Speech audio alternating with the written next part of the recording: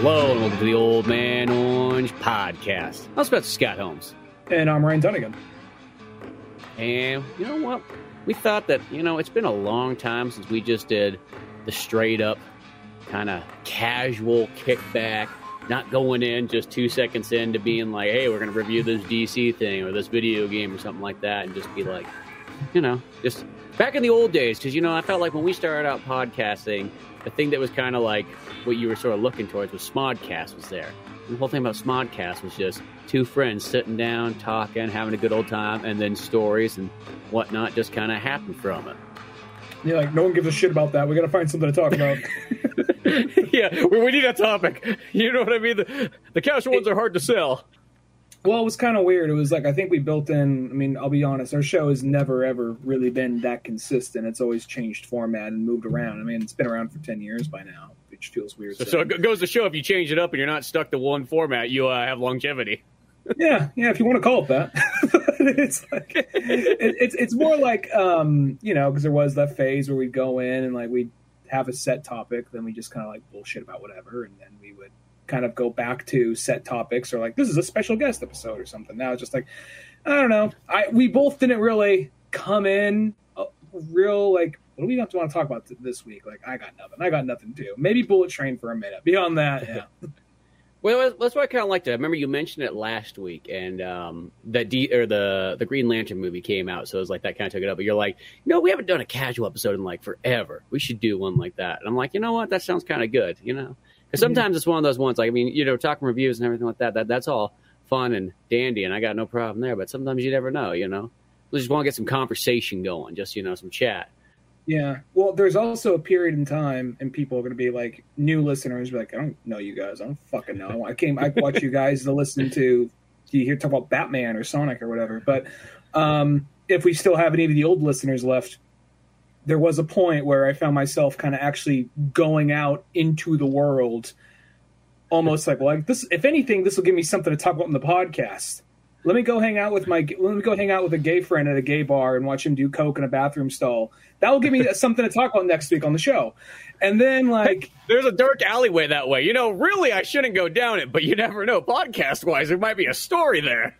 Exactly. Well, let's roll those dice.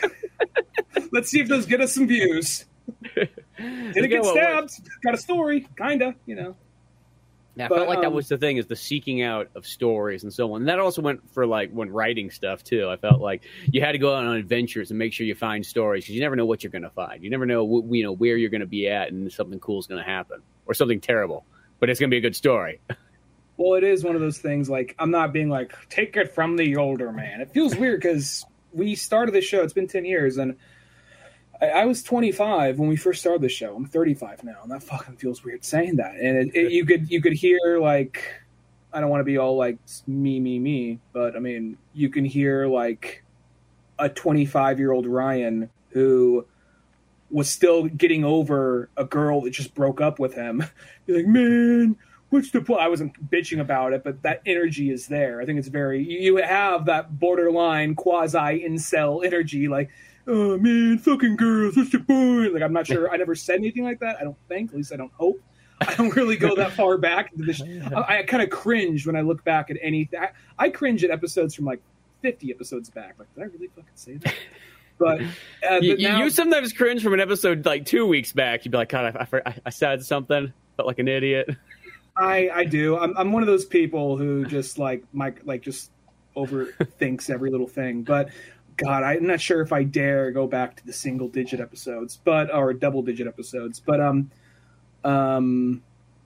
fuck, what's I gonna say? Right, but now it's kind of weird because it's been a whole 10 years, and now it's like, oh wow, married and leaving the country. So yeah. It is this kind of, and I don't really.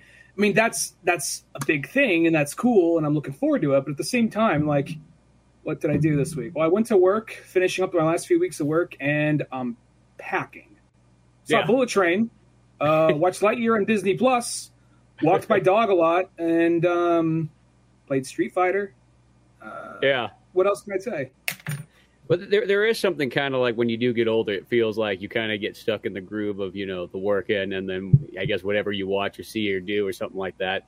This one sounds kind of weird. Like in about the last 6 months, this almost makes it feel like it's in a weird way, but I've just been in this like ultra fantasy mood. And it sounds like a weird one because I've never always been like the biggest fantasy person. I'm not saying I don't enjoy, a casual fantasy here and there, but I've always been that kind of person to be like, well, I prefer kind of sci-fi over fantasy or something like that.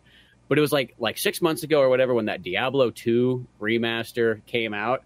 I don't know what it is. That like set me into this like ultra like fantasy thing where it's just like next thing you know I'm watching all these like swords and sandals movies, and it's like if I see a cover of a video game where it's like it's got a bunch of like knights and mages, I'm like, well, that looks kind of interesting. I should check that out and see what that's all about now.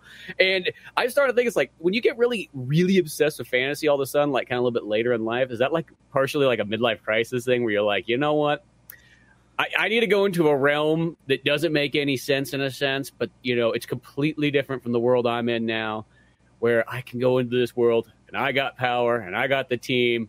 You know what? We're leveling up and we're taking on monsters and so on like that. Like that's what it's like. Sort of makes me feel like I'm like, is this what it is? Is this like there's like a breaking point? Some people get a GTO, you get a wizard hat. That's almost what I sort of feel like. It's like because I've literally been like just playing like the living daylights out of fantasy video games and watching fantasy stuff and all this kind of stuff. You know what I mean? It's just weird because it's like I'm not saying I never like disliked it, but once again, it's not something I ever gravitated towards. And even like I remember I was like watching like just a little bit of like sci-fi, and the first thing I started thinking about was like, you know what, sci-fi is great and all, but I really could use some more fantasy right now.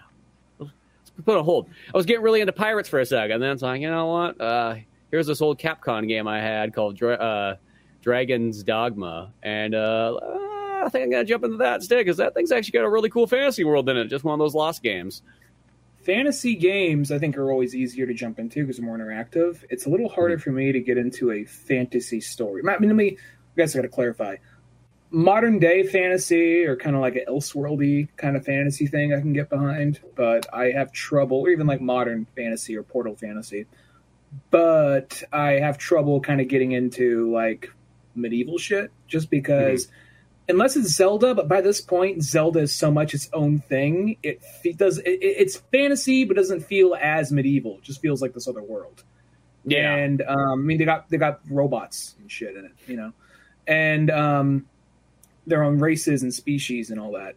And it's kind of like, I guess I have trouble getting into medieval stuff for two reasons. One, granted, I know I love Westerns, but I don't really want to live back in that time. But I have trouble getting into fantasy because I have trouble thinking like, well, this is a time when everyone just did shit in a hole. And like, everyone technically in the Westerns, that's practically what you did too, unless you were rich. Well, you had a box. And that box was a hole. So there you go. Or you went out in the woods and it was like man time, just like, like the most well-off person in the medieval age got to wipe their ass with hay. So yeah. That's kind of the thing, But don't get me wrong. I know there's good fantasy movies, there's good fantasy stories, things I like, and there's even medieval movies I like and all that. I guess, and also, I said this on the show, but this goes ways back. But Renaissance fairs. Yeah, I think that's the other thing that kind of ifs me away from fantasy because there was this thing, and now you can kind of get it anywhere. And now it was also such a dorky fucking habit in hindsight, but. When I was younger, just high school, fresh out of high school, I actually like to fucking collect swords, which is one of the dorkiest fucking things. I think it's a red flag for a lot of people. There's nothing wrong with collecting swords. I think swords are cool. It's literally like collecting guns, but, instead they're stabby instead of shooty. Yeah, but what was I at the time? I was thinking like, we're going to film a movie with this, and like how many did we had our 2 or 3 we used for movies. Yeah. And then it was always kind of like a Tarantino / anime ripoff we filmed out in the woods somewhere. And then like, I don't know. I don't think I needed as many as I had. And granted, eventually my house got robbed and they all got stolen. But I don't think I like 1 or 2. Dude, you're like, cool. You damn swords! Well, you're supposed to protect the house when I was gone. The guy at the gun store told me I was a moron for buying the swords instead of getting the gun, and now look at me! Now look at me! That guy in the Bush Cheney shirt was right! But like, well, I think it's like anything. When you get into something, you start collecting a whole lot of it. I know of myself. Like once I get into a mode, like I start doing the thing where I overbuy. That's like the best way to kind of describe it. Like let's just say I get into a video game series and I go, man, this game is great. I don't just buy like the next one or something like a logical person does. No, I buy like the next series of them. Like, so I'm like, well, you know what? There's only 10 of the games. I might as well just get the full set, right? And then you end up only playing like 2 more of them, and then you just never get around the rest of them. I was like, I'm just going to buy them because I know I'm going to get them eventually. So yeah, I just get them all now, kind of thing. Yeah, you make the logical, rationalization that like, hey, this is how it's going to work, this thing like that. I felt like that's what it is with a sword. You buy one sword, and you're like, man, this sword's pretty cool. And the next thing you know, you got 2 or 3 swords, and then you're just walking by, and you're like, that sword looks pretty cool. Well, I'd take that one too. I don't have a broadsword now. I guess I got to add that to the collection, There was this thing, like, I got a lot of katanas. I don't prefer broadswords, but that broadsword looks pretty cool. This is a weird broadsword katana hybrid. All right, let's see. There's an eyeball at the end. Okay, cool. But it became this thing of like, how do I put it? I think it was sort of this like, that's a sword. You got to be an adult to buy that. And then you're like, guy standing like, hey, you got to be 18 years old, buddy. Well, fun fact, there's an episode of South Park, Fun Times with Weapons, where they're like, our parents died. I didn't do that, but I was 16, and this is one of the Renaissance fairs. There's not a whole lot going on in town. Like, well, the Renaissance fair is in town. Just pay $15 to get in and just browse around. Maybe look at a belly dancer or two. Fucking get some swords. Get some like mutton. Get the fuck out. and then like somebody get joust. Yeah, do that.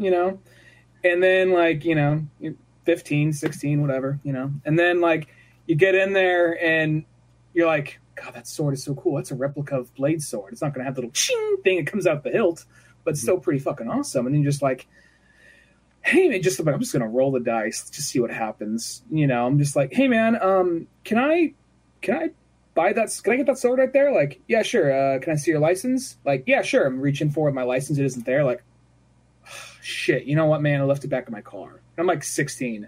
He's like, all right. Those guys are like, here's the thing. You know what?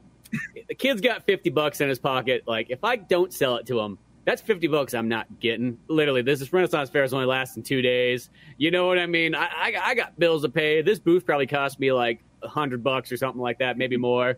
You know what I mean? Like, I feel for those guys. I'm the kind of person that I feel that like there should never be an age range of charging stuff. I mean, maybe if it's like cigarettes or alcohol, that's different. But beyond that, like, damn it, kids need swords. They need R-rated movies, and they need mature-rated video games. That's the world that I believe in. And then I just come home like, hey, Mom. So like, I already said, like, I already kind of like had like a few pocket knives. Like, it's like a pocket knife, but bigger. And it's just going to go right here on this shelf, okay? So, I already had it. So you're like pushing stuff up the mantle of all like the family photos.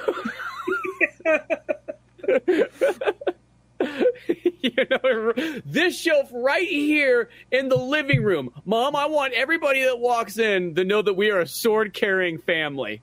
I'm going to put it right on top of the TV like David Carradine in Kill Bill. Yeah, exactly.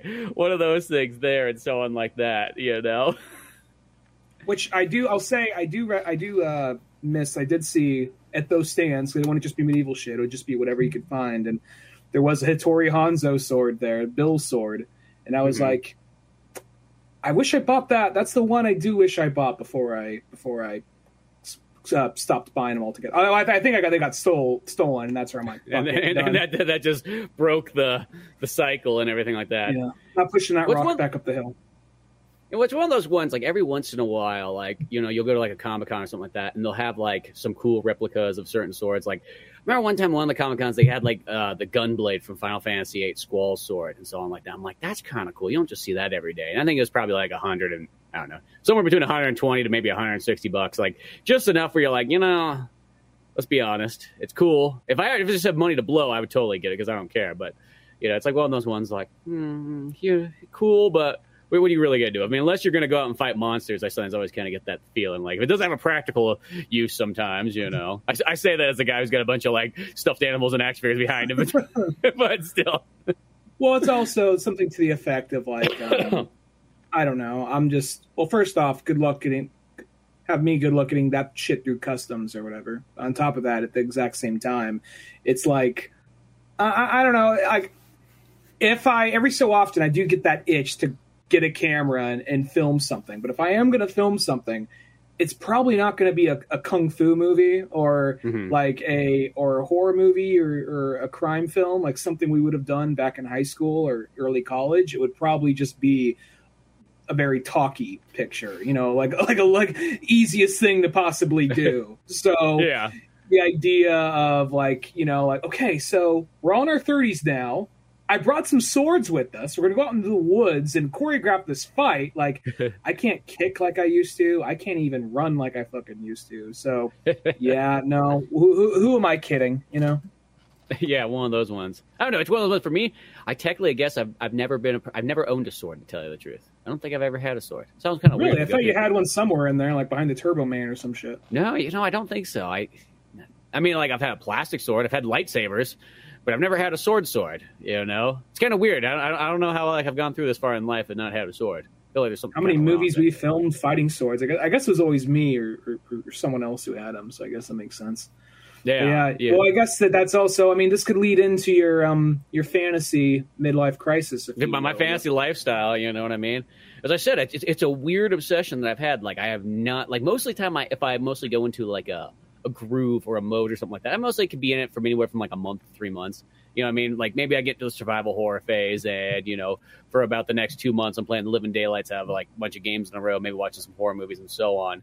But this one's been, as I said, been going on for a long time because I think I picked up that Diablo. It's probably longer than 6 months by now because I want to say I picked up that Diablo in like November or something like that, or December, whenever the heck it came out. So the thing is going through just so many of these kind of games and just all this stuff. It's just a weird one. Maybe it's also like, sort of like because I haven't been like super like deep into a lot of those ones like that, and there's things I kind of bypass, that it's almost something new and kind of refreshing. Because sometimes there's that kind of thing. It's like when you discover a new sort of subgenre of music, and next thing you know, you start really going through all these kind of bands that you're like, oh, you know what? I kind of know these bands, but I never really got deep into them, and now I'm going to listen to the Living Daylights album. Yeah, I can see that. I mean, don't have a whole lot of fantasy stuff to go off of. And to bring it back to fantasy and Renaissance fairs, the other thing is because you go there because that's like, well, that's going to sell swords. That's where you get swords in town. It's the Renaissance fair. It really was. But then there is also, because I have a friend who we both have a friend who is more into fantasy stuff and all that. And he makes videos of big swords now. That's his thing. He has a berserk sword. He makes videos of other stuff too. Yeah. He murders a lot of fruit on screen. He's doing some guts training. But anyway, he was looking into to go into like to join like one of those guilds because he bought some armor and he wanted to just do some sword fighting, some knights in armor shit out there. And he's like, okay, cool. Let's go look into this. And the other friends we were with backed out. It was like, we'll go to the gates of the hell together. We'll see where this goes, And we go there, and then we're talking like, they're like, hello, young squires, this way, and we will inform you all about our tribe, And basically, there's this whole like they're still talking the way they are, like, may I offer you some refreshments, and like no sense of, if he did a good job hiding it. No sense of satire, no sense of humor. Just like, my lords, may I offer you some refreshments? And it was just like, there's like, bowls of like Cheez-Its, fucking Nella wafers, and then like, okay, grapes. They had grapes then, But then like, and then like a pitcher of Coca-Cola, and then so. They served these at medieval times. Exactly. So these strapping young men right here are interested in possibly joining our ranks. Like what? Well, he's like, look, I just kind of want to wear some armor and get into some fights. Oh, you may do that one day, but there's things you must work first. First, you must work your way up the ladder. We have different ranks. There are those who prepare the they had like fake pistols and shit. Like there are those who prepare the pistols. There are those who maintain this, like Squire Boy, and like some like guy around our age. Yes, my lord, pops up like, fetch me my scrolls. Oh, my lord, and runs away like does a little goblin run like around the corner, like. Yeah, you take enough shit in life, and I imagine that kid, if he's in like that kid, I mean, he was around our age. He's got to take a lot of shit in high school It's like, dude, you're in the fucking medieval time bullshit. Like, fuck you. It's gonna pay off one day. And I mean, I'll get these scrolls right away. You know, I'm like you take enough shit in real life. Do you really want to pretend to take shit and then maybe in 2 or 3 years, from a guy who's probably nerdier than you? Think about it. The guy who was telling him to get his shit was a guy like in his 60s. So it was like, which he's probably the guy who started this group. But it's one of those things where it was like, how do I put it? It was like, he couldn't just he tried out 2 different clubs at talking to him, and you just couldn't put in the armor and go like fight some guys. You basically had to go work their way up their hierarchy, and prove yourself to be that. I'm like, oh, how about one of you guys do a push-up right now? You know? So, yeah, exactly. It's like one of those ones too. It's like, dude, seriously, like, are you going to pay me to do this? Like, it's not a work ladder. You know what I mean? Just like, hey, I got the armor. I just want to go fight somebody. It should just be like, I sign up for a tournament and I go out there and do it. I just like the idea that just popped in my head, the squire who was running around gritting scrolls and shit, and little blonde boy basically looked like Arthur from the Sword in the Stone Disney movie. But 16 or whatever. I like to imagine that in high school, that guy's the fucking job. He's getting pussy left and right. Like, yeah, fuck yeah, man. Just what you see. I'm going to go there. I'm going to go to this fucking nerd club, and I'm going to get some I'm going to be a fucking knight, man. I'm going to slay like a fake dragon. I'm going to get in a fucking sword fight. Just wait and fucking see. And then he gets there. He's like, oh, I got to work my way up this shit? Jesus Christ, you know? And then maybe he was like, you know what? I like taking shit. I'm calling shit all the time back in. I'm saying the way it goes back at school, but in here, I don't know. I like being stepped on. I like being spit on. It's like he finds his place and so on like that. Yeah. It's like he feels too much control, too much power, so it feels good to have that taken away from him. Maybe, I don't know. Get one of those ones. It's like a breakdown of it. Let's be honest. The people that probably get the jobs in medieval times are probably like ex-athletes of something. It's not like they've worked their rolling their dice up to the top there. Well, there is this thing about medieval times because we went to bring it back to keep it on medieval shit and fantasy shit. We went to for my senior night or grad night, whatever it was. We all, the whole school went to Los Angeles and went to medieval times before going to Disneyland for a night. And there was this thing like, okay, we'll go to medieval times, whatever. And they put you on like, there's like 4 different corners, and we were the Red Knight or whatever.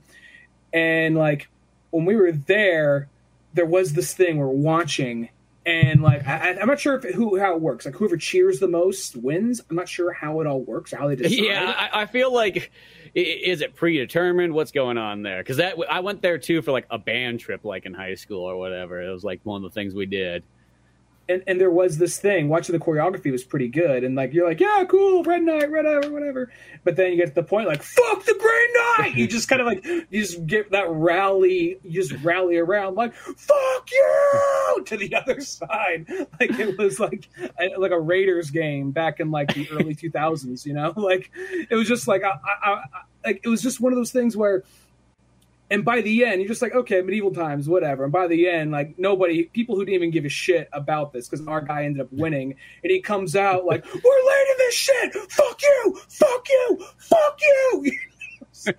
Yeah, it's like one of those ones, like, you just feel like it's one of those ones you just get way super into it. But, like, it's almost like, I remember it was, like, so much fun and so on like that, too. Like, and I really have always wanted to kind of go back to that. But, like, it costs, like, almost like $100 to go there. It's like, Jesus, the school must have got a fat discount on that thing or something like that. Or, yeah, you bring in 90 kids, I guess you probably can. But it's like one of those ones that's like, God, it's like 2 people to go there's almost $200. You know, like, it's cool. I don't know if it's that cool, you know. But, like, it was super fun. Like, if it was, like, $25, I would so go there every single time I went to Los Angeles. Just because it is really fun. You just watch people. It's like, to me, it's like, you know, it's like, I mean, yeah, it might be predetermined, but that's okay. I don't mind that. I like wrestling, so it's okay.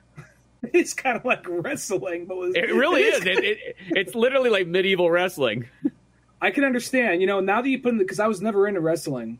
But you know what? If you went in with your team or your guy and then you happen to be there, I bet anybody can get caught up in it. Like, Stone Cold, fuck yeah! You know, just like, you know, cheer! Well, that's the thing about wrestling is like it's That's like all in the a sense, references I know. Sorry. it's one of those ones that's like what I think I like best because I like the storytelling aspect. That's why I think I just never could get into the regular sports stuff because you got to give me a little bit of story to wrap it around and so on. Like if maybe football and all that stuff had like some backstage like stories going on and somebody was like slamming another guy through like a Gatorade bin and whatnot, and next thing one of the players gets so pissed that he runs all the way up to the top and starts punching like the announcer table. You know what I mean? Like I think I'd be much more into it. But like since it doesn't have that, I could kind of care less. See, Medieval Times captures that, but in a medieval time. There was that Niners game where our friend Cisco felt really torn because it was his two favorite teams and his two favorite coaches. But it was like the Harbaugh brothers, Niners versus the Ravens. And what's the Ravens? Yeah, it was the Ravens. Yeah, Ravens. Niners versus the Ravens. It was brother versus brother. That's a WWE, like... set up right there. I honestly think you could have done some backstage thing. He comes out on a microphone talking shit like, you know what they say about San Francisco, right? Who's got it better than you? Baltimore! Fuck you! Yeah, bring out, Sourdough Slim. And what's that little bitch that's with him? Baguette? Well, you want to know what Baguette sure sounds like in San Francisco? Audience just shouts it out. That's fucking right.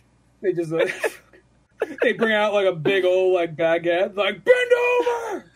I always thought that's the don't worst act like you don't want it.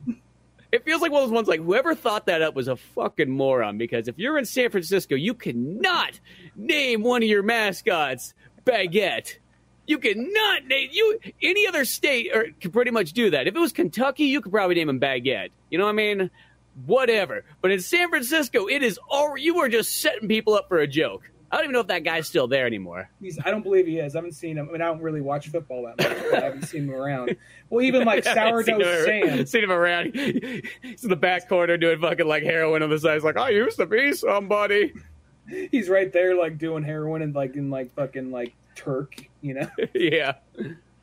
No, you just see him in line getting like going to the fucking homeless shelter. Just this guy in the suit, covered like all over the suit, just covered like in blood and cum. Hey, Baguette, get over there and do the worm. I don't really want to. You better go over there and do it. You want this knapsack full of goodies?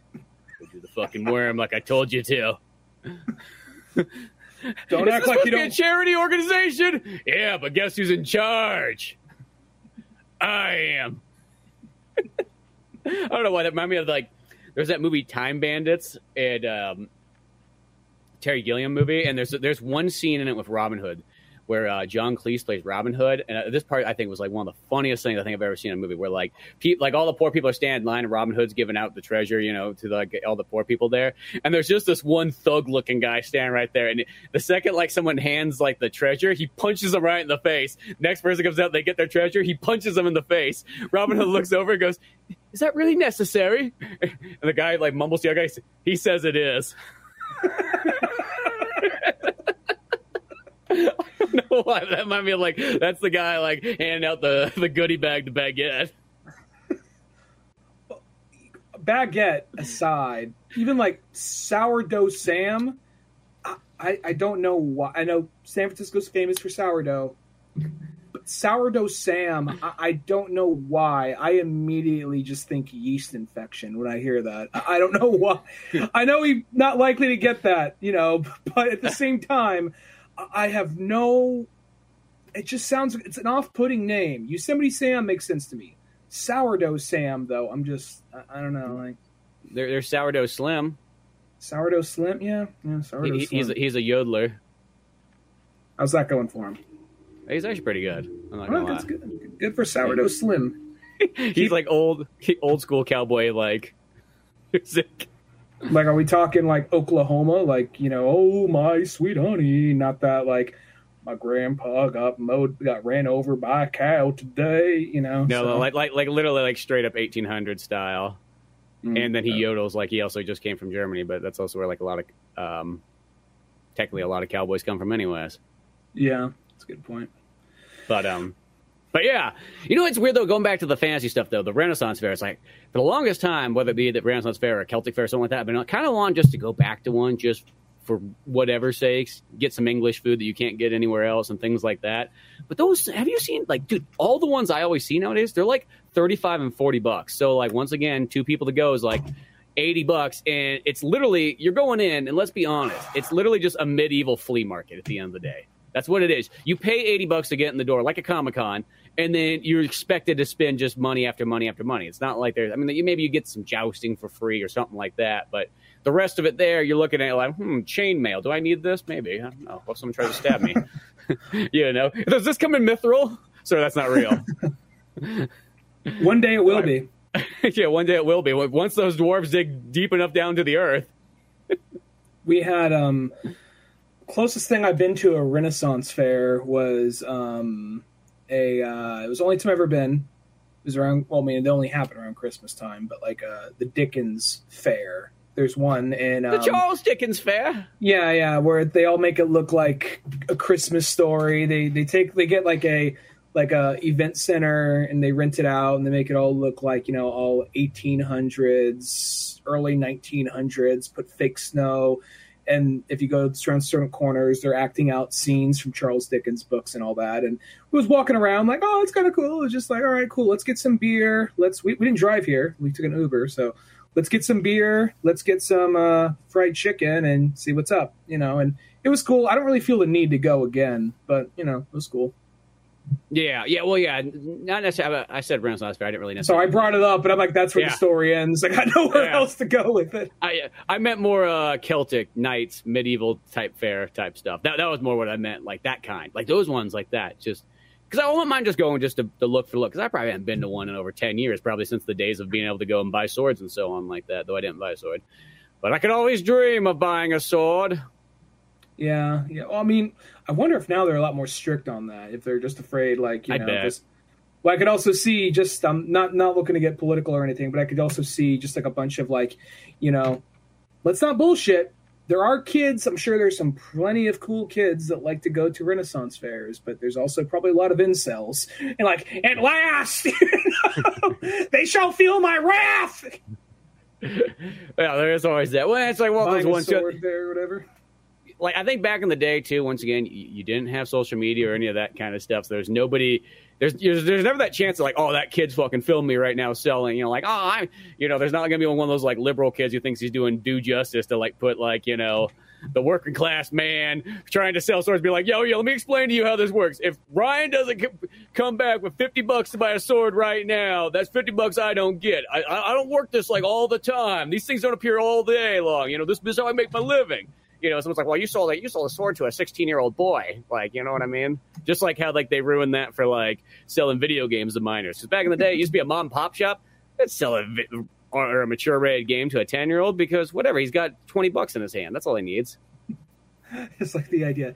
You don't get it. This 16-year-old giving me $40.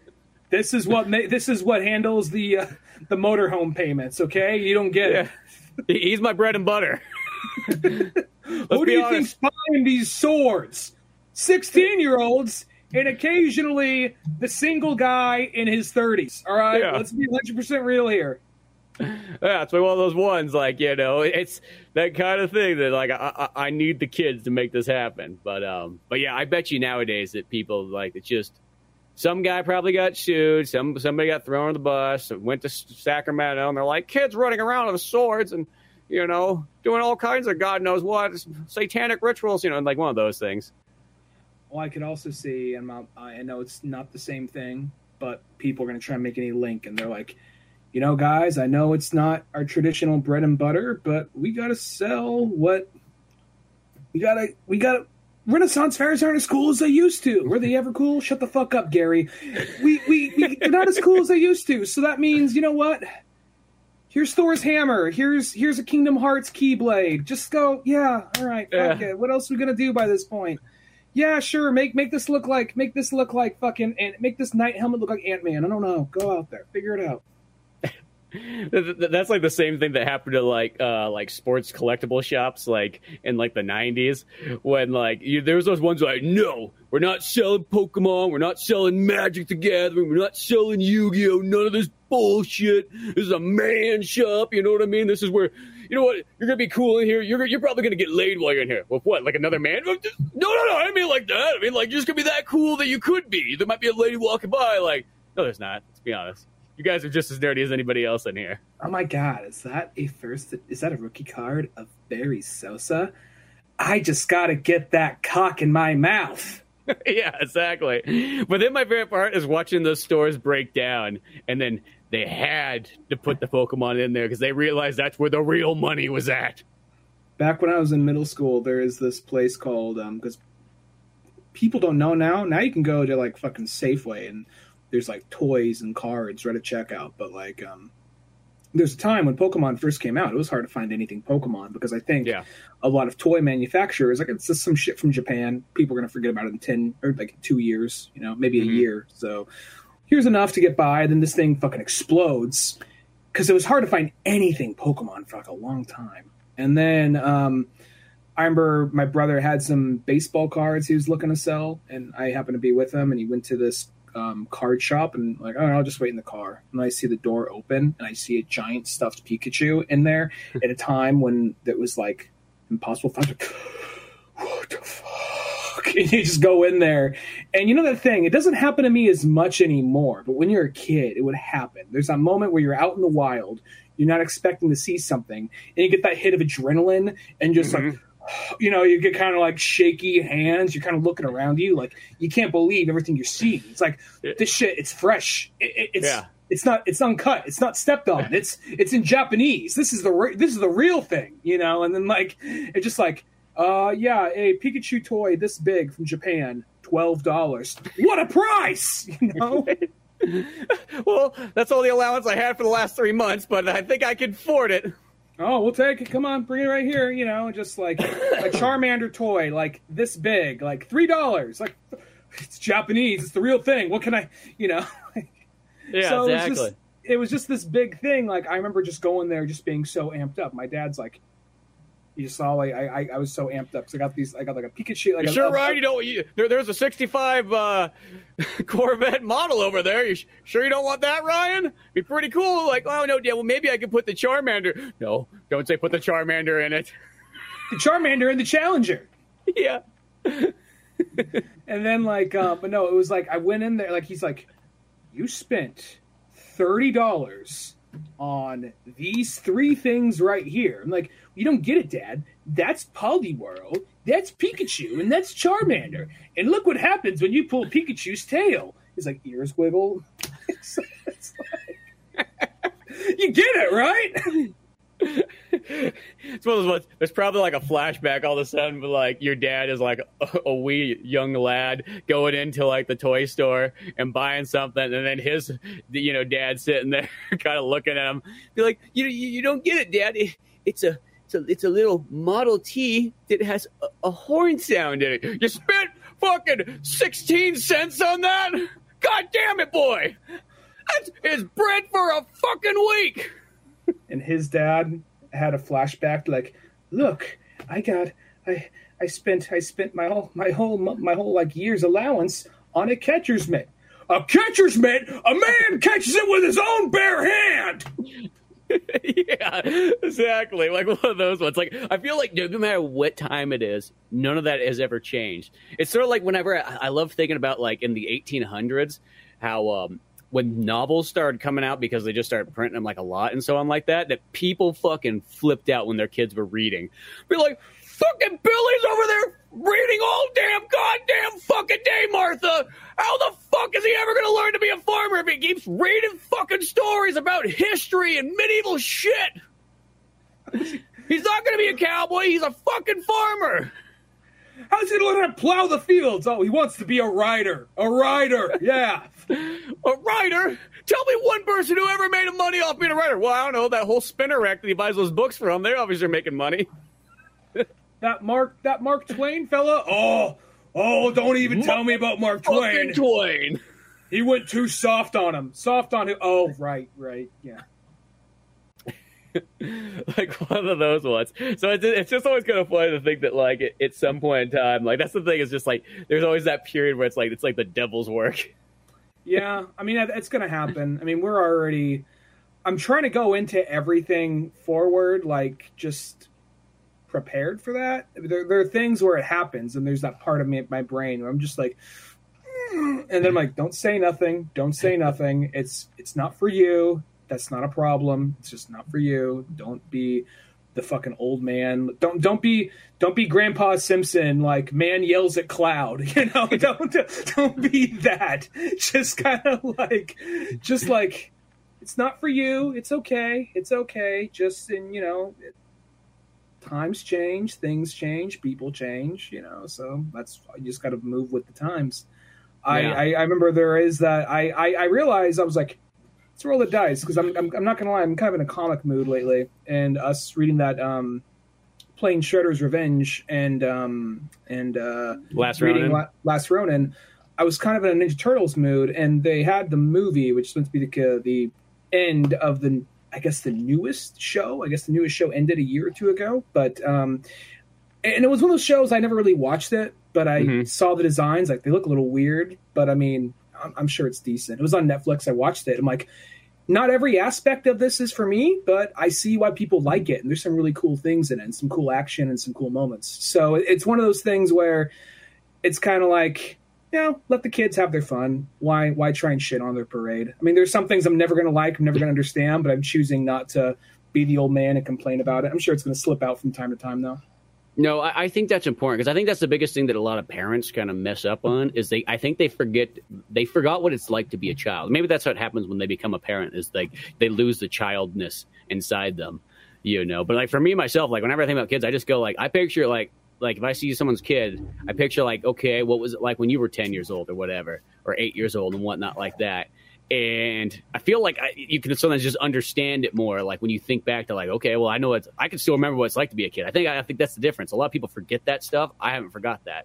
So, it's a different mindset when you're a child. And I think that's something that like, you just got to kind of put yourself in there and never like put down that kind of stuff. Like they're going to be into weird shit. They're going to want to do dumb things and so on like that, because that's just what you do as a kid. You're going to spend a long time seeming like you're doing absolutely nothing, but you're really actually doing something, in a weird way. I feel like there's this point in my 20s, because there's a period where my nephew was actually living at our house in Sonora. And I feel like I was a little kind of like, if I have to be 100% honest, I was a little probably short with him, more than I needed to be at times. But not like abusive, like, what the fuck are you? Not like an abusive uncle or nothing, not like some Harry Potter shit. Coming home with your shirt off, beer, throwing him at him, like, change the fucking channel. Not like some Harry Potter shit. I'm right next to you. I don't care. Get up there and press the physical button. Be like fucking Mike Myers' grandpa, like in like Some Married Axe Murder, like, head, no! He's like, look at the size of his head, it's so fucking huge. Head, change it! He just calls the kid head. God, his cranium has its own gravitational pull. Just look at it. But it's like it wasn't like some Harry Potter shit, like straight under the stairs. It was like. Just anything. You're just like, you're in your early 20s, you're trying to figure shit out yourself, and then there's a kid who always constantly want to play your Xbox. Just comes walking and just exactly. And then it's like, and but at the same time, I think there's this thing that happens when you're like, maybe late 20s, early 30s, where it kind of kicks back around, where you kind of get a little bit more of like, they're just kids. I'm not even a dad yet, but I'm able to recognize certain things. Like there's things where like kids do that irritate and annoy me, and I just choose not to speak on it. We're like, God, dude, just fucking go away, go in the other room, and now I'm just like, okay, he's being a kid, just let him have his fun, just let him have his fun over there, though. If they start messing shit, that's where I'm going to step in. But yeah, exactly. It's one of those ones. If you get those rowdy kids and so on, that's a different story right there. If you get one of those good ones that just wants to learn shit and be cool and retro, which I don't know, next to impossible to find those children anymore. Well, you never can. You have to kind of trick a kid into learning shit, if that makes any sense. Because you can't just say, "Hey, Billy, you want to learn something today?" Like, fuck you. I feel the only like logical way to train a kid is you got to train them like Arnold Schwarzenegger in Twins, where you put them on like an island where they're like away from everything else, so you can like perfectly dial in the learning experience. You know what I mean? I think it's a weird request. Like, hey, I can teach your kid. I need to be alone on the island with him. Sorry, no parents allowed. It's the Arnold way. Yeah, exactly. What would we do with his fat, twin brother? Just throw him on like the fucking street. He'll figure it out.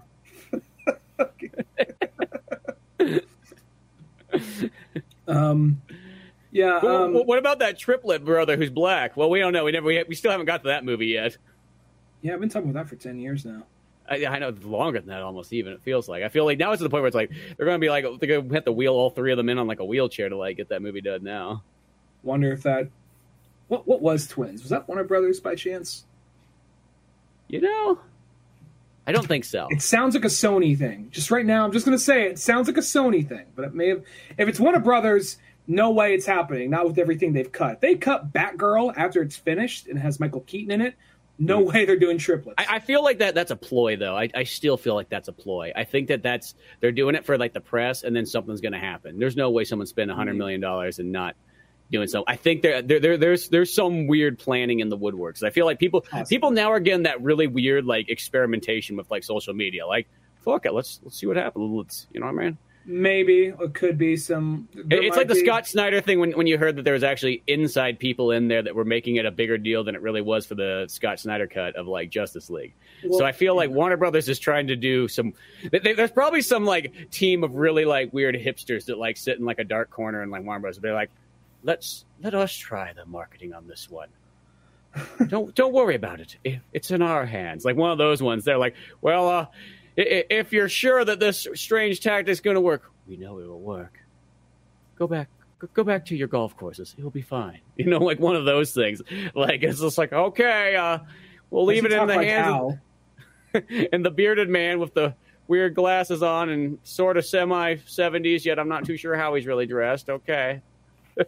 Is he on a hoverboard? I thought those went away. Okay. Yeah. But like, it's... Yeah, I mean, it's too early to really say. Yeah. I think they said the reason why it's never, air quotes, never going to see the light of day is the tax write-off. But eventually I think someone's going to leak it, air quotes, and then I don't know. We'll see what happens.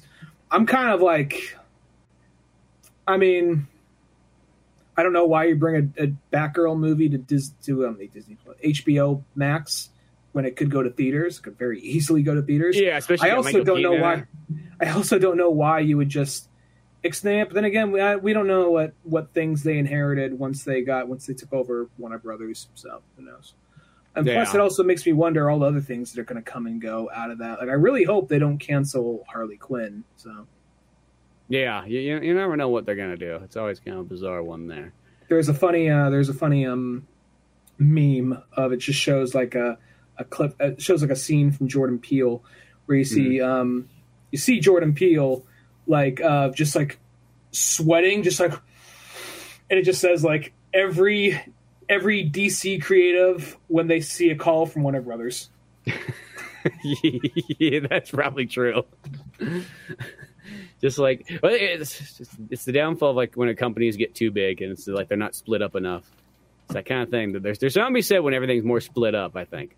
Anarchy, just straight up and well, not necessarily anarchy. But too much control makes it circles back to chaos. It seems to me. It feels it's like when there's more. I guess when it gets down to it, when you got more mom and pop places and everything's kind of a small business. It's like when you read like any book about like a company or something getting going somewhere. It literally has that thing where like sounds like it starts off, seems great, seems amazing. Everything's going good. Oh, and everybody's making money now. People love the product. Something like that. And then there's that point where, like, the band splits up. The group goes away. Things aren't ever really the same ever since then. And that's kind of about it. Like, that happens so many times. Or there might be a comeback in it. Like brand new people get a hold of it. Then maybe there is a comeback. But the original team never comes back together. They're gone. Like, And it's like one of those ones. I feel like that happens. And it's like, I just feel like that's what happens if you get too big, too fast, all that kind of stuff. Or too big in general. I don't feel like even too big. You could go too big, too slow. And I just think sometimes it's better off to be sort of in a smaller pocket. I don't want to spread like the demise of this team or this group, but it also is one of those things. Like, I remember for a long time, I haven't watched their stuff in a while just because, just life gets in the way. You don't keep up with everything and, just you get busy. But I used to listen to the Rooster Teeth podcast and I watched Red versus Blue all the time back in high school. And then one day I came on Netflix and I started getting caught up on it. And I'm like, oh, I'm glad Rooster Teeth is still fucking killing it and being independent. And just a few days ago, I looked them up, just like, what's Rooster Teeth been up to? I'm like, whoa, what? And like, they're just, I mean, who knows? It could just be people cherry picking stats or whatever, but apparently viewership is declining. Views, I mean, like all that stuff that makes them monetizable is declining. And this person like left due to creative differences. This person left because got divorced. This person left because child grooming incident. I shouldn't say incident. Fucking child grooming. It's a fucking like what? They cut an ear off or something? It happened. Child grooming is no, like just dude was just a child groomer and got fucking. People came out and spoke against them, and it's like, Jesus Christ, and it wasn't one. It wasn't one of the main. This day and age, that's why you just don't touch children for a profession. Yeah, or in general, just as a good just a good baseline. And you know what? Clarify, all those kids, they're gonna grow their fucking hair out until they're 18 years old. Then they can get a haircut if they want. It's good. Plus, child grooming sounds weird because grooming, I think of like dogs, so it just sounds like, okay, little Billy's getting too hairy. Could you just shave him down a bit? Like, I don't want him looking like fucking Bigfoot when he walks to school. Yeah, well, it does feel weird when because I work at a dog place. So when someone pulls in and I ask them, "Are you here for the kennel or grooming?" It does feel weird asking that now in this context. Grooming, you like stroking the beard. Yeah. Heavy eye contact. Looking out that dog like, I'm going to groom the shit out of that little bitch. Yeah, groom you. You hear me, Snuffles? I'm going to dual fist these fucking razors over you. No, I'm not the groomer, just to clarify. But no, I'm the fluffer. I got to jerk the dog off before it gets groomed. We immediately, I was trying. Red Rocket. You have no idea how much I was like, let's see if I can guide this without immediately going to someone jerking off or fucking a dog. I had a feeling as soon as I brought this up, it would lead there. Like, let's just see. No, we're here. We're already at the fucking dog joke. Where do you work at? Oh, I work at Red Rocket's Dead Dog Care. It's just it's a fucking picture of like a dachshund with a big fat boner giving thumbs up. Guy rubbing his belly,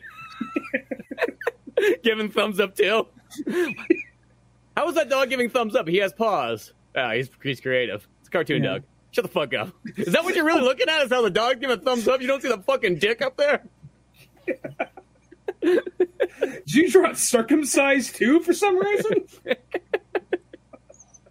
I love how the penis is just fucking huge and veiny as well too. I've never seen that on a fucking dog. He's drew fucking human dick on it for some reason.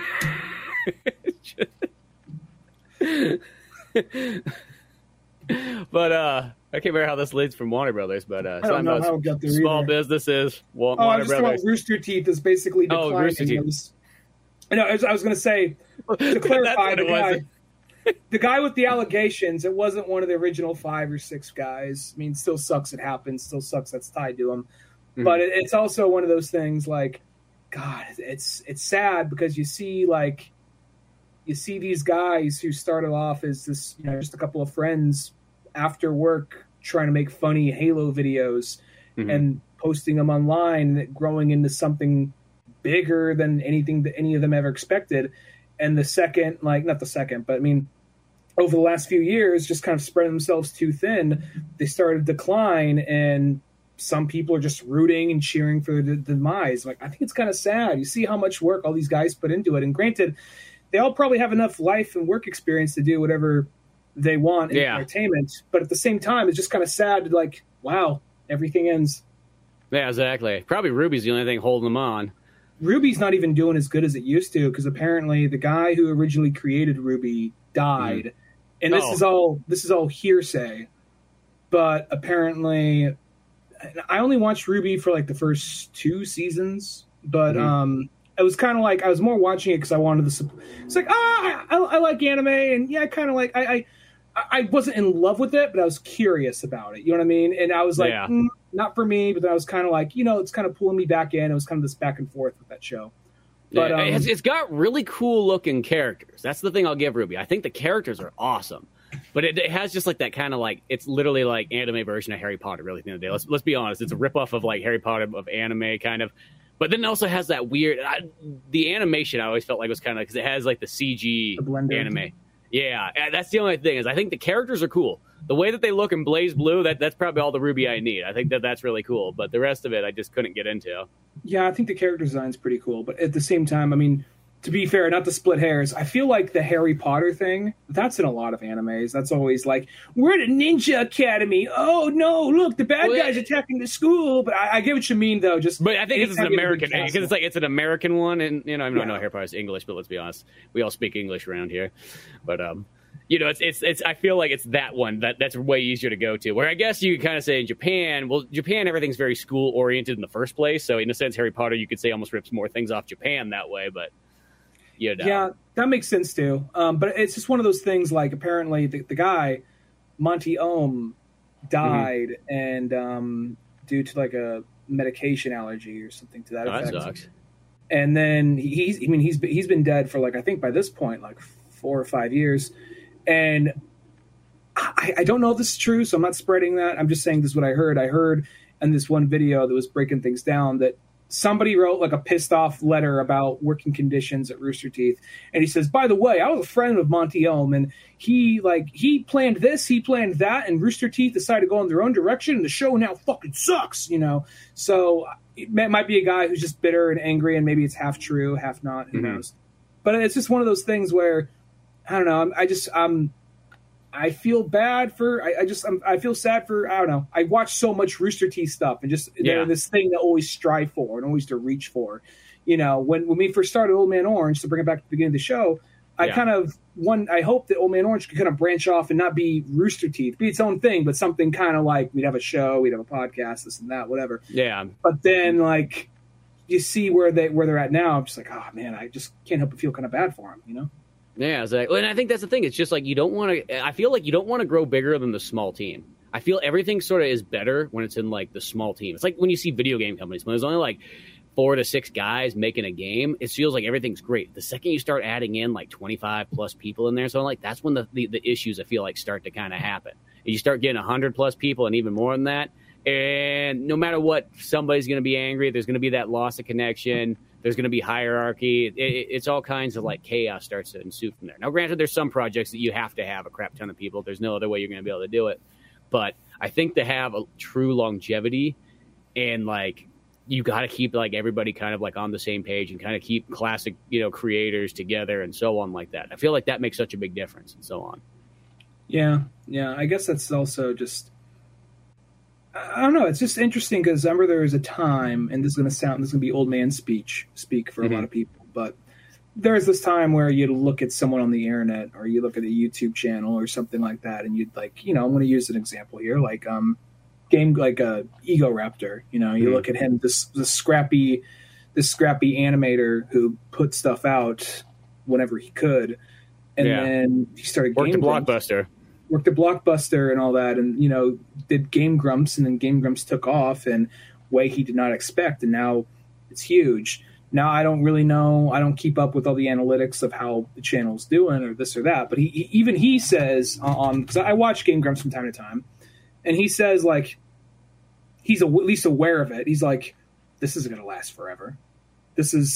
People age out. Things change. You can't rely on YouTube as a reliable source of income. They change with the fucking wind. This is all gonna. Game Grumps says, I want it to last as long as it can, but it's not going to last forever. This thing's going to come crumbling down one day, And then just to hear, like, I guess when you hear someone say it, it kind of like helps prepare you for it. Where Rooster, it's like, it felt like we're on top of the world. You check it out one day, like, oh shit, what the fuck happened? Yeah, well, it's just like anything. It's like being a band or something like that. You know, they can only go for so long. But then there's almost sometimes that resurgence period. Once it's been like 25 plus years, then it almost seems kind of cool again. You know, and they kind of come back. And when people thought they disappeared, but hey, guess what? They've actually been here the whole time. But you know, only the hardcore fans really stuck around and so on like that. You know, but yeah, interesting thing. Mostly it comes from, especially when I read just a lot of those, like, it doesn't matter what it is, kind of like bios and autobios of like. It could be anything. It could be a band. It could be a movie. It can be a video game. It can be, you know, any of that kind of stuff, a business, all that kind of stuff. Like when you see that, that's mostly, I notice there's always that common theme is that once it gets too big, it kind of like something gets lost, especially if like the members split up. That's always like the worst. Well, it's also it's weird. We're at this point where it's YouTube and just online, whether it be YouTube or whatever else, creator spaces have been here long enough till we could talk about, hey, does anyone remember this guy? Remember that guy? Look what they've gone on to create. Look what they've done now, you know? Or look at they fucked off and disappeared or whatever. Or they murdered their whole family, you know? Any number of fucking things.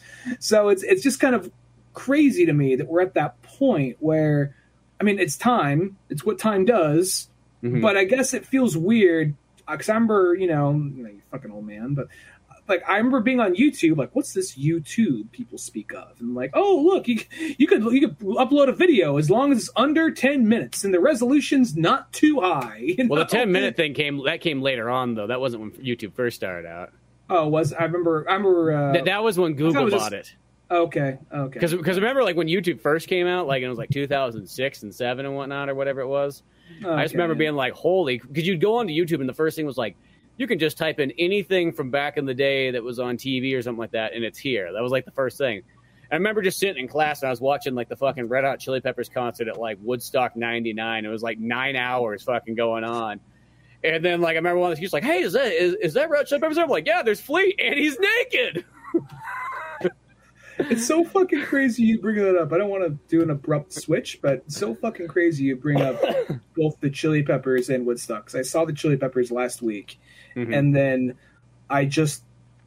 last night and this morning, Ava and I watched this Woodstock 99 documentary on Netflix. And it was very interesting. And there's, at some point, I'm just, because, you know, for those who don't know, Woodstock 99 was a shit show. And essentially, at the end of the day, they wanted, like, somebody's like, you know what, we have the Woodstock brand. We want to make it all like about hippies and love. What if they be for this generation? So instead of, you know, Jefferson Airplane and Jimi Hendrix and the Byrds, we got Limp Bizkit and Korn and Kid Rock. And there are some fantastic. I'm not putting Korn. Korn's better than those two. Korn's better than the two I just mentioned. Well, I like Limp Bizkit more than I like Korn by far, but. Really? Yeah, way. I'm not the biggest Korn fan. I'm not a fan of them, but they're one of those things. I get why people like them, but they're not that's how I sort of. It's like Tool. I get why people like them, but they're just not my favorite. Really, I can enjoy them, but not like that. The thing is about Limp Bizkit 99. Limp Bizkit 99. No, I mean Woodstock 99. If you watch it as like a video, like there's some great like concert performances. It's just if you were there, it sucked. Because, you know, it's like somebody literally, they did that thing where like they just super cheapened out on everything. Like they put way less restrooms than there was needed. There was not enough water. There was not enough, you know, all the amenities that you need was just definitely not there. Well, it was also, so they didn't have enough security. They didn't have enough water, all those things. They did it like an old airfield. So they're on like a fucking runway off cement a lot of the times. Yeah. And then it also had people, you couldn't bring bottled water into it. Like, okay, it's fucked up to not let people bring in food, especially if they're staying at a multiple day event, especially you say Woodstock over it. But then to say you can't bring in water and you can't bring in food and the only water you can get was water you have to buy. And it was like $4 for water, which now stadium prices $4 water, like that $4 for a bottle of water, like what a fucking bargain. But then in 99, in 99 that would be like $12 today. And then like you see like at some point they like, well, people are out of water, we just got to get them some water. They started giving, just like setting up water fountains and stuff, but it was contaminated with like the porta potties were overfilling and got knocked over and seeped into the area that eventually leads to where the water goes. So people are essentially drinking shit. And also, they just thought there was a big mud pit, and they're like fighting and doing mosh pits and fucking around in the mud. Like, that's shit, dude. And shit pit. At some point, it's like it's some well-meaning old grandma hippie. She's like, you know what? I was at Woodstock when I was 24, and it was just such a fantastic. She had that total substitute teacher energy. Like, it was such a fantastic time, and it really helped me become who I am. So, and it was really disheartening just to see all these kids just leaving their trash lying around. So I'm like, well, I got to do something about this. So what I did, I got in my golf cart. I had a couple of trash bags, and I just started driving around, handing trash bags out to kids, saying, hey, you got to do your part. You got to pick up, you know. And then, like, you know, so just imagine, like, some lady just like, you pay $150 to go here. They take your food and your water. Like, hey, you got to pick up your own trash. Like, fuck you, bitch. You know? And then, you have a bunch of fucking 19-year-olds. You're telling them to pick up trash. Yeah, fucking right. Who are just listening Attitude Era generation. Who are just like waiting on fucking like Limp Bizkit and Kid Rock. And like, you know, like they start with like, I'm kind of like, initially I was like, why the fuck do they open with James Brown? Everyone else should follow James Brown. James Brown knew it was up. He's like, I get the fuck out of here. Yeah, James Brown. I'm like, made sense. Like Willie Nelson and James Brown, I get why they opened on those days they were there. Cause like, I'm getting the fuck out of here. You know, I'm gonna go smoke weed in my RV on the way out, because I'm just like, no one like Willie shouldn't open for anybody. James Brown shouldn't open for anybody. Then I'm thinking about it, like, they wanted to get the fuck out of there. They knew it was they knew it was up already. But it just then, like, at some point you see these like teenagers like trying to tip this fucking thing. Like, it was some like piece of like this wooden structure all painted all this hippy dippy shit, and they're trying to push it up like, hey kids, you can't get on the golf cart, like, you can't do that. Like total yard duty energy. Yeah, it's like one of those ones. Just like, that's a perfect example. She forgot what it was like to be a kid. I think so. You gotta remember, have to pay $150 to get in. But kids are maniacs. I think that's the thing too. I think that's one of those ones.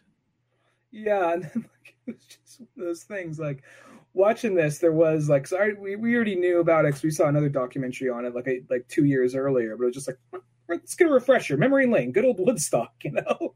But it was like, but then like even like there's like both documentaries. There is this guy who put it on. He's like, I think it's a success. You know who I blame? I blame Fred Durst, and I blame. You can't handle if a couple of assholes come in. You can't screen them all. You don't know who you're going to sell tickets to. Like, you were selling more Coca-Cola than water intentionally. I can't control that. No. He's got Coca-Cola shirt on the whole time saying this. Yeah, it's one of those ones. Woodstock 99 is just kind of hilarious for that. But it is that thing. It's just like, that's what people do. It's that they get cheap and they just want to like. I feel like that's going to be the cause. It just sounds so weird, but like that's going to be the cause of this next recession happening, is because all these people from the Bay Area and so on, just rich people in general, they're buying up all kinds of properties all over the place because their buddy told them that, hey, you should rent out an Airbnb. It's a great way to make fucking money. Well, these people have no idea what they're doing, so they're taking out loans. They're buying these places. They put the most shittiest fucking furniture, all this stuff in there. They get houses that are practically falling apart, but they're going to try to rent it out to like, 25 people and so on like that. Like, that right there, I know, is going to be the big thing that's going to cause this next recession. It's literally what they're doing. They're doing Woodstock 99, where they're cheapening out on these properties. Woodstock 99 with real estate. With real estate, and it's going to get so screwed up. It already is getting screwed up, but it's going to get like major screwed up. If there's something, I'm sure there's decent people that work at them, but if there is a industry I have zero sympathy for, it is real estate and renting companies, just because. Yeah, and Airbnb, fuck Airbnb, like all that kind of stuff. I worked at before I go into my thing, it sounds like you had a recent thing with Airbnb. Did you just? Oh, I never. I don't stay at them. Well, other than the time that we went there for your party thing, because I don't know. I'm fine for good old fashioned hotel, just the way that God intended. Gotcha.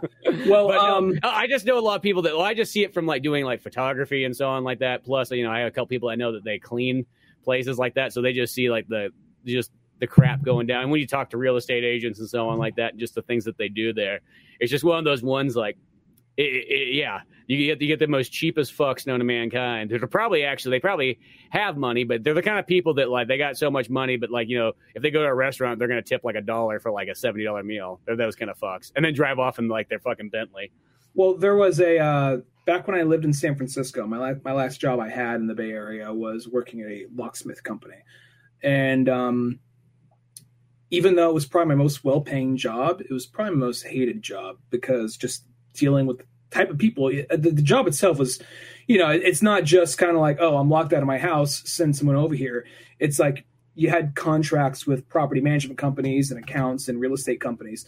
So you would always have, there'd always be jobs lined up because somebody was always moving out, somebody was always coming in. So it was always booked.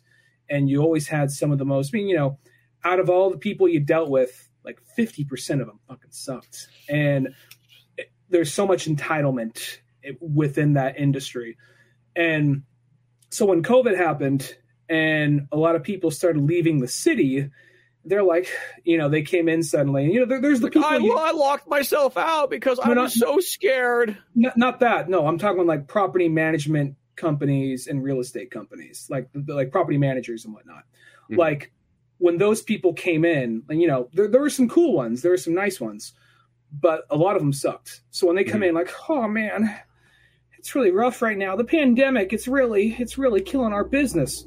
Oh, what do you mean? What do you mean it's killing your business? Oh, nobody just wants to live in San Francisco anymore. Everything's closed. So everyone's moving out because no one wants to pay $2,000 a month for, you know, a broom closet to sleep in, you know? So it's like, oh, I'm so fucking sorry. No, you mean to tell me the city that's already ridiculously fucking overpriced, nobody wants to pay fucking more when everything is closed down? What fucking, and they could work from home as is? Why the fuck, you know? So it's just like, oh man, because, you know, like rent went down or some prices went down a little bit in San Francisco during COVID, but not like a lot. Just like maybe like what was like, you know, a $2,000 per month suddenly became $170. Like became like $1,700 a month, you know? So it's something ridiculous like that. And just like, oh yeah, oh boy, it's really tough right now. We're really having to cut our losses, he says, as he's like carrying a set of keys over his fucking Tesla, you know? So like, well, that's the thing. I just people like, oh, I can't even afford to pay my, you know, like, to have my family eat tonight. Like, go sell all your fucking expensive shit. You know what? I'm going to go tell this fucking hobo to come over here and murder you and tell him that he can now live in a $300,000 like fucking life. You know what I mean? I don't know. Sometimes that rich person sympathy I have none for. Like, you know, when rich people start bitching about like when like they can't do stuff and so on like that, I just always want to be like, fuck you. Go fuck yourself. Get the fuck out of here.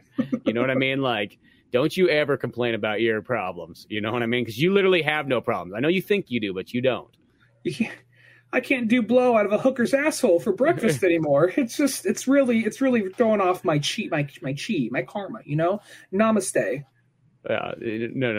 I had some fuck who was always super like stressed out, always demanding.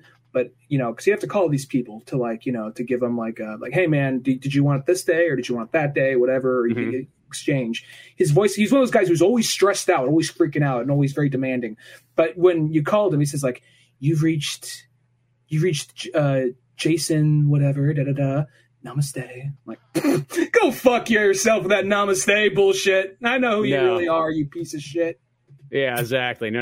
Like, the only people who can say that is somebody who's kind of like living a monk lifestyle and out there, like, you know what I mean? Like, one with nature and so on. If you're not that, you don't have to be Indian, I think, to be able to say that, but you have to like literally like change your life for that. You can't be a fucking rich douchebag and think that that's okay.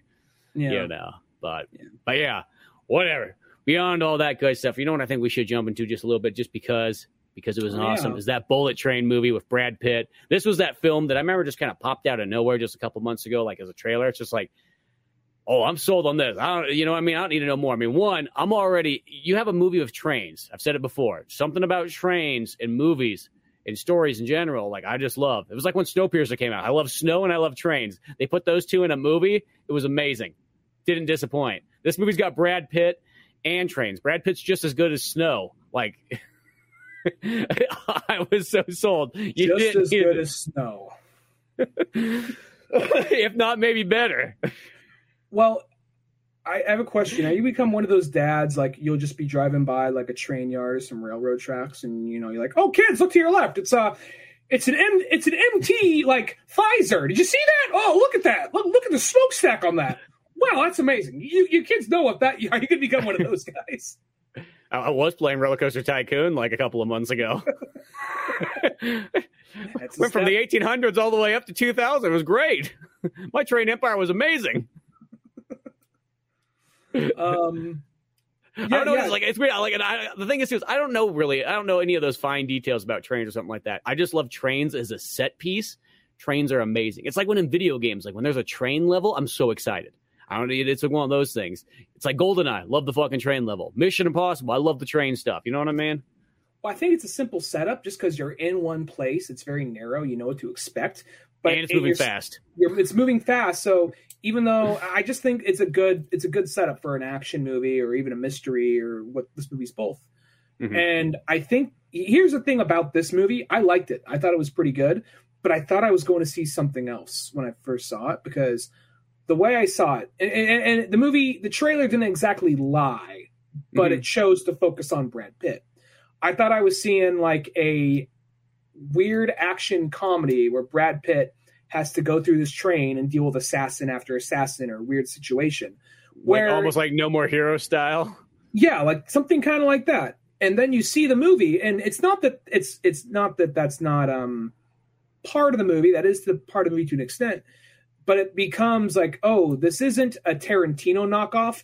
This is kind of a knockoff of a Tarantino knockoff or Guy Ritchie knockoff. Yeah. Where it's kind of like, it's very intentionally, because people always like to say someone's ripping off Tarantino, but I feel like Tarantino knockoffs kind of evolved into their own thing and kind of developed this particular style, which we'll go into in a second. But so I was expecting a different movie when I first saw it. So I'm like, oh, we're doing this. And I'm like, and so there's some things where they just bombarding you with information and flashbacks and this like wink at the camera, like, aren't we so witty? But then I was like, I get it. All right, come on. But then once the movie got rolling, like around like 20 minutes into it, I was like, I'm feeling this. I'm liking it. And like, okay, all right.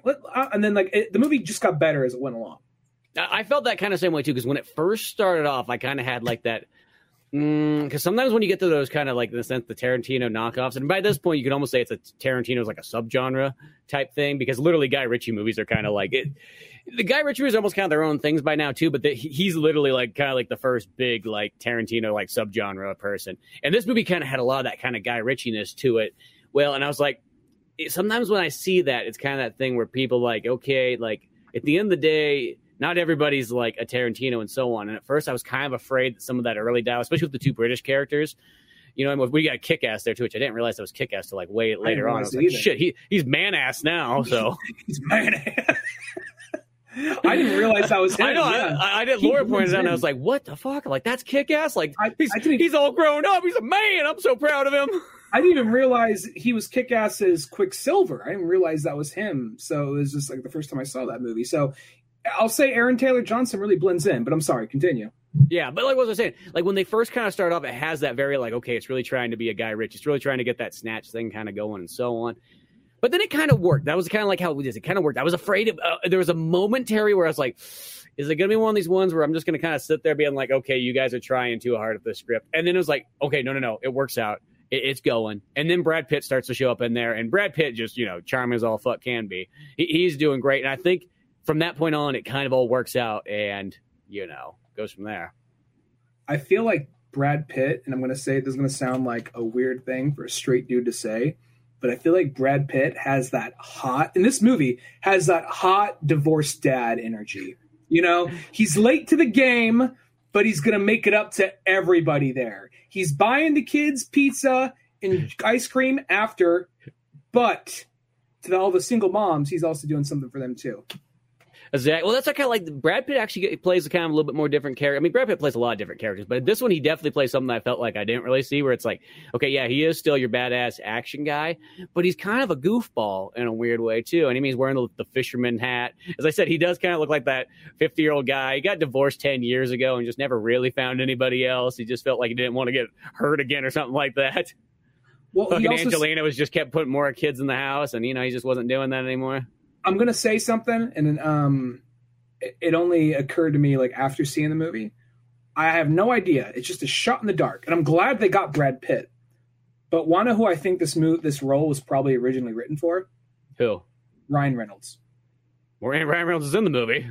He is a cameo, but I feel like this was a role originally written for him because it's by one of the guys who directed Deadpool 2.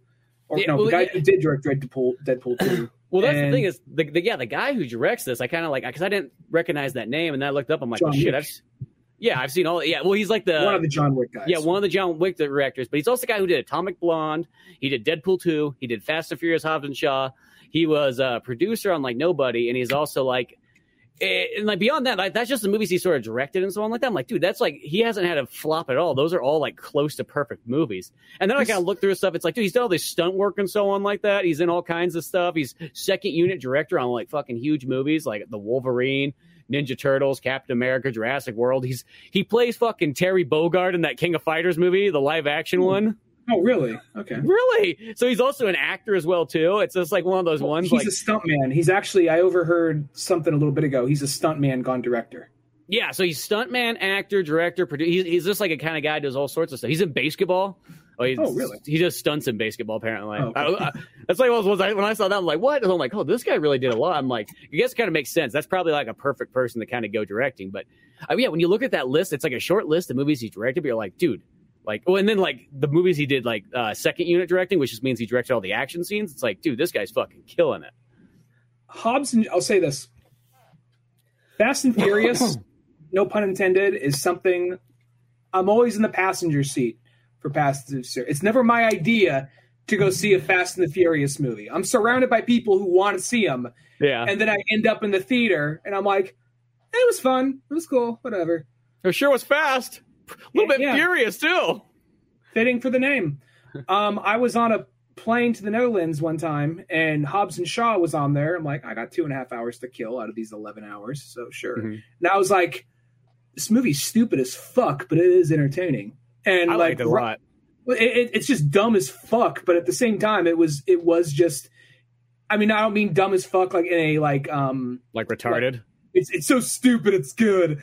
I mean, it's just ridiculous, the idea of just like how you got fucking The Rock, like we're gonna fight like the fucking Flintstones, you know, like that kind of shit, you know, and like fucking Egypt, like just the idea they started off stealing DVD players, now Idris Elba is Superman, so but at the same time, it was a fun, entertaining movie. So knowing this guy directed it, I'm like, it makes sense why I liked that movie. I get why I like that movie because this guy did it and this guy has that right balance. And this movie, it is kind of like, to clarify the difference here, there is this thing about,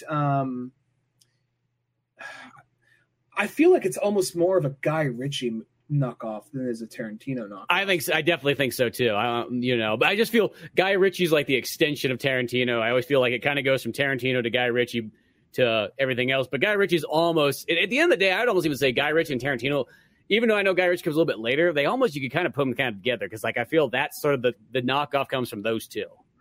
And to clarify, I don't even like using the word knockoff. I just can't. Yeah, I don't like to say knockoff. I like to say it's subgenre. That's a nice term. Well, I guess here's the thing. So, and just to clarify what I mean by this, because this is a very particular type of, it's very intentional with it, a very particular type of like nod to certain movies. So there's like there's that heightened, I guess, I can't think of another, there's no real name for this particular genre.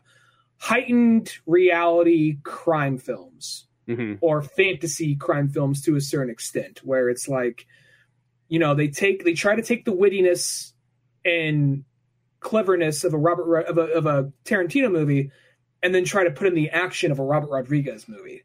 And maybe it's not nonstop action the whole way through, but there's more action than there would be usually in a Tarantino movie, unless you're watching Django or Kill Bill. Yeah. And I feel like there's a certain type of dialogue that picked up on that. Because even like, I really like Guy Ritchie gangster movies, but there's some that are better than others. And there's even some characters. Because there's like, I like this movie, but Rock and Rolla, there's like some characters in that feel kind of like he was trying to find a weird niche or a weird thing with this character. What's the character's thing? Oh, he never likes to leave his car. And he's just so in love with his car. And if you want to talk to him, you got to go in his car and talk to him because it's just so comfortable in there. Why would we want to leave his car, you know?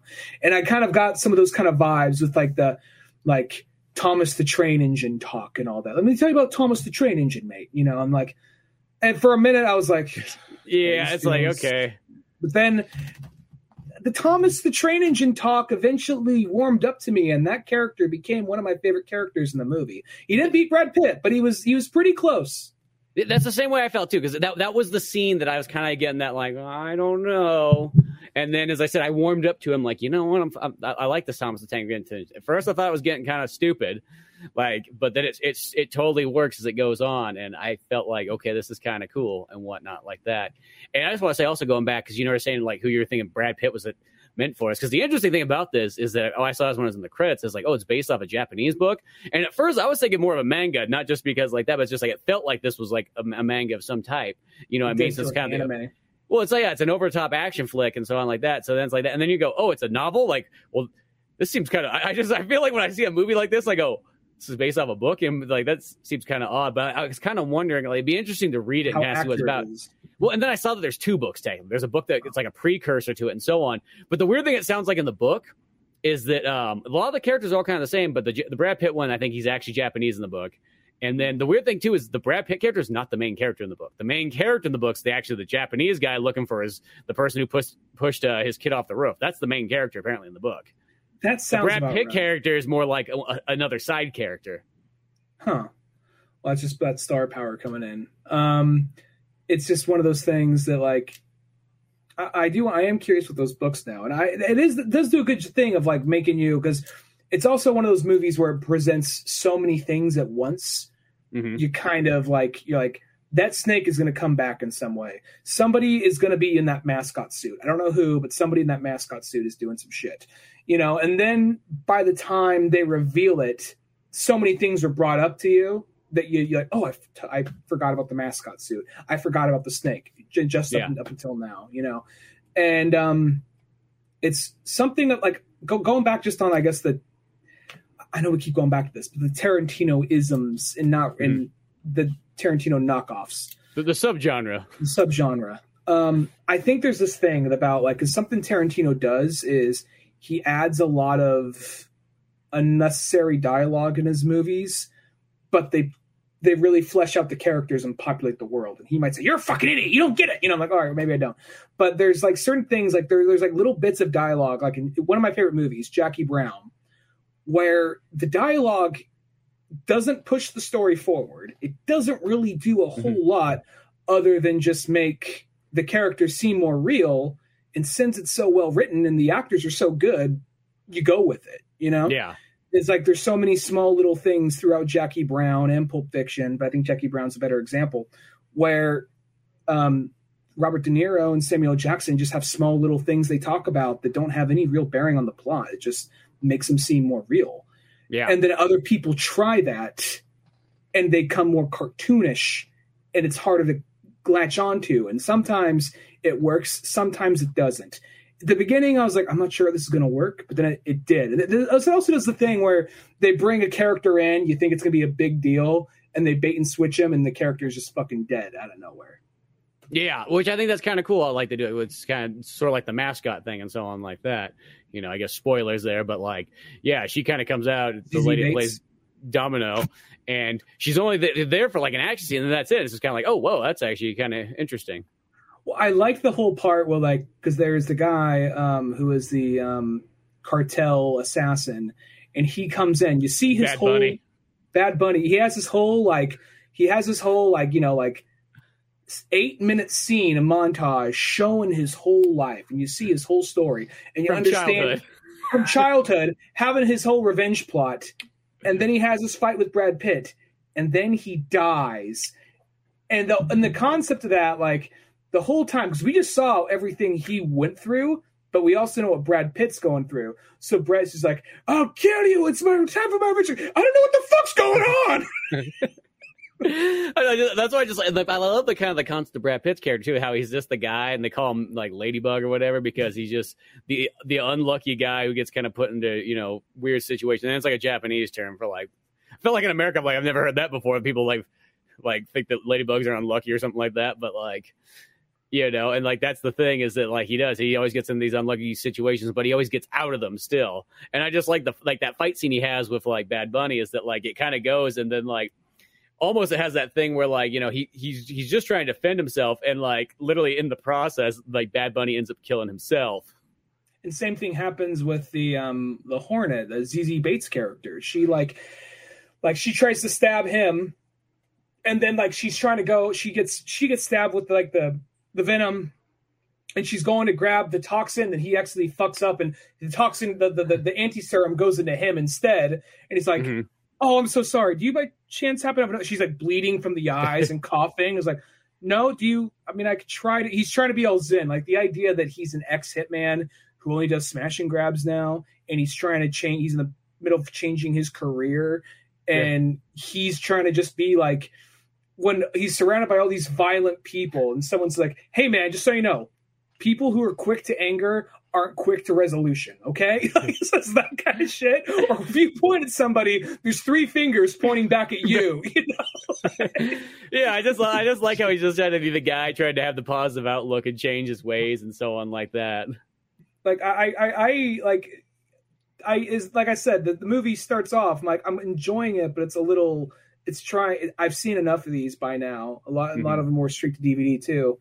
But then like as it went on, like it did pick up and it went on. I think I appreciate the movie just got more fucking crazy because it started off as like, okay, one of these like, like late 90s, early 2000s, like, ensemble crime heightened reality movies. And then as it went on, it just got more fucking crazy. It basically turns into a manga or an anime by the end of it. I'm not just saying that because it's Japanese. I mean, you got people walking around in masks, looking all stylish, trying to be all cool. I don't know what else to fucking compare it to. Yeah, that's why I felt like it felt weird that it was like when I looked it up, I was like, oh, it's based off a novel. Like I was like, it's so weird because it seems such like a comic book. It does not seem like this should be a novel, but that's also made me kind of more interested to see. See, it makes me wonder if the novel's almost actually more toned down. Yeah, I could see that too, possibly. Like they said, it's Japanese to make it more manga-like, maybe. Yeah, because it's kind of one of those things there, Well, it's even oh, go ahead. Oh, you go ahead with what you're going to say. Well, when they're talking about the White Death, and it's one of those movies that tries to like have these big reveals of who is this character. It's it's them. Oh, it's that. So it is kind of like a cameo fest to an extent. Yeah. And when it's revealed to be Michael Shannon is the White Death, and he is going on, he's revealing how everything's interconnected and all that. He's given his bad guy speech, and now he's so angry. And this, I enjoy those kind of chewing the scenery like monologues, but I understand if other people find it cheesy. But I think the perfect counterbalance to that is while he is going off and saying all this fucked up shit, Brad Pitt stand there like, if you're mad, I have some great anger management like reads that could help with this, and he's like, every time he says something, Brad Pitt has a quick little like, it's about just knowing what to repress and what to release, just like all these just things his therapist tells him. And it sounds like that could be stupid, but Brad Pitt's performance and the direction of the movie really makes it work. Yeah, well, I think the thing too is because you have this movie is just filled to the brim of like those like really really good actors. You know what I mean? And then it goes to show that Kick-Ass has become this like almost like a super actor because he's like fucking dialed in like in this film to like the max. So much so I didn't even recognize it was Kick-Ass. That's how impressive it is.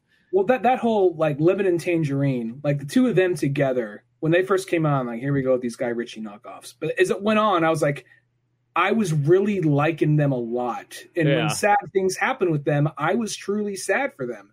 And it did reach that point where there are characters in this where I was like, I really hope these characters don't die. I really want these characters to make it out, you know?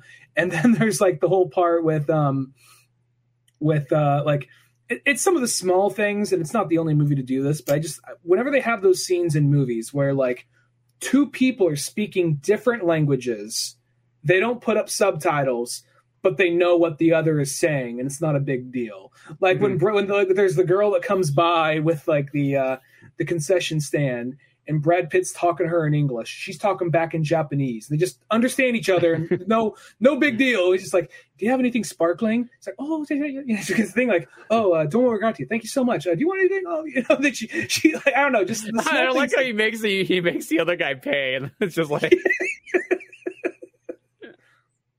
like some of the small things like that, and like I didn't even notice that. I didn't even tell that was Aaron Taylor Johnson. So yeah, I didn't know either. It's like one of those ones blended in.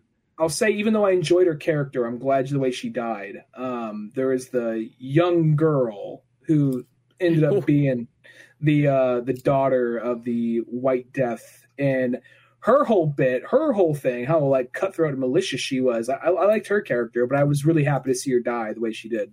Exactly. Well, that's like how I felt too. Really good character. It's weird because they make her out. They make her feel like she's like 16, but you're like looking at her and she's like, that looks like an actress who's like the same age as me almost. You know what I mean? Like it was kind of one of those ones that felt kind of weird, but it felt like, I guess it's like you're gonna be able to find a 16-year-old that can act that good. Chances are slim. Yeah, probably. But her part was really good. She made for, like, in a sense, like one of the main villains. She did a really good job of that, just being really conniving and everything like that. Then you just got the Japanese guy, who pretty much is almost more the main character of like why everything's sort of going down. Yeah, I think that's the guy. He's Snake Eyes from the. He's Snake Eyes. I think he's also in that HBO show Warrior, which is meant to be what Bruce Lee's pitch for Kung Fu was essentially. Oh, okay. Yeah, but he's another super actor too, though, because like he's all the stuff he's in, he's really good. Well, it plays with your expectations in a way where you think this character's dead, but then the character comes back to life, or they're just like, you know, because I was like, oh, you killed that character, fuck, you know, well, this movie's not gonna be as fun as I thought it was. Oh, that character's still alive, cool, you know. Or then they got the guy, I forgot the actor's name, but his father, and the fact that he's like, I'm going to tell you a story. Like, I really don't want to hear a story. I'm going to tell you. It just keeps on going. It's a short story. I'm not even into that. I'm going to tell it to you anyways. Oh, great. Here we go. You know, like his whole fight scene with the White Death was fucking awesome. Like, and even the whole thing with the train crashing, like, and the thing to save Brad Pitt is like landing into the big stuff, like fluffy, like mascot suit. Yeah, exactly. But I went with it because it was just that cool. Yeah. You know what I mean? I think that's the thing, is there's so much in here that's awesome. And just there's twists and turns galore, and like a lot of times even stuff that like there's so many of them that makes you throws you off on certain stuff and so on like that as it just kind of progresses on. But yeah, like everything about this movie, this movie just, I felt like just delivered. It was one of those ones where it's just like, I saw that trailer first time, I'm like, I could tell this is going to be like top 10 movies of the year. I was going to be really disappointed if it's not, but at the same time, I can't remember the last time Brad Pitt's had a movie that, you know, I wasn't into. It was a movie I saw the trailer for. I'm like, that looks awesome. I'd like to see it. I saw it, and as I was watching it, I was like, oh, I'm not sure if I am going to like this as much as I hoped. And I liked it more as it went on. Mm-hmm. But over the last few days, thinking about the movie, I'm like, I like this more. I like this movie more, and it's more than likely going to make my top 10. I mean, the later half of this year is really going to have to wow me for this to get knocked off. But yeah, it was a really fun movie, and yeah, I definitely think so. It's one of those ones. If you like Guy Ritchie, you like Tarantino, you like Robert Rodriguez, and you even like Kevin Smith. I mean, it's got kind of all those sort of elements in there. What it really reminded me of? A perfect example of a movie that still has its own identity, but still kind of falls into this subgenre. Smoking Aces. Yeah, it does have actually a feel like that too, you know. And then you just wrap that up in a manga feel, and that's, I think, or a samurai movie or anything just kind of Japanese, like, and you kind of get that all going together. Someone else who's not, we don't even see him on screen till the very end, but Miss Congeniality. Oh, Sandra Bullock. It's her voice the whole time, but she fucking killed it in the two. Well, that's also like even Channing Tatum's in it too, which is kind of funny because he just he just wants to suck some dick. That's all Channing Tatum wants to do. He just wants to suck some dick. Come on. I kind of like, because like as the movie goes on, the train actually has a bunch of people in there, and then it starts fading out, and then the only people that are left is our main characters and so on. I really expected at some point Channing Tatum's character to just be like somehow stuck on the bus or on the train. Yeah, and he doesn't peer back again, but I really thought he was going to. But the interesting thing is because Sandra Bullock, Channing Tatum, and Brad Pitt, they were all in the what was that movie called? The Lost City. The Lost City, which was another super good movie, and it's really good. If you get a chance, watch it. I mean, if you like Romancing the Stone, it's kind of like that, just like modern take, but like it's still, I was super impressed with it. But yeah, it's just kind of funny. It's like it's almost now they're all kind of in this like, hey, you'll be in my movie, we'll be in your movie, go from there. Awesome. Well, it must be those things like those actors they like working together, like Kevin Hart and The Rock or whatever, or any number of people. But yeah, yeah. Oh, I'm out. I had nothing to say. I was like, anyway. But yeah, no. This movie I thought was awesome. Definitely go check it out. I look forward to checking out those books if I ever get a chance to kind of, read them. I know the second one's in English, of course. Who knows about that first one? When I clicked on it on Wikipedia, it just went to a blank page. So that's mostly a sign that it's probably not an Audible. If it's not a book, the book's not there. It's definitely not an Audible. Oh, that's in Wikipedia, maybe. Yeah, good point. Yeah. I mean, if they don't have the book translated in English, I'm pretty sure there's nobody reading it. That's a good point. Yeah. So, but yeah. Other than that, though, I thought that thing was awesome. So check that out. All kinds of fun stuff there. Beyond all those good times, go to oldmanorange.com where you'll find more podcasts. Oh, yeah, let me put that there. More podcasts. So you can see my little cheat sheet of factoids and stuff just so I can check on who everyone is. But more podcasts. Comic books like Pizza Boys, all the old animations and all the good stuff we've done for many of years as the old man. But I'm Spencer Scott Holmes. And I'm Ryan Tonigan. And we'll see you some other time. Later, folks.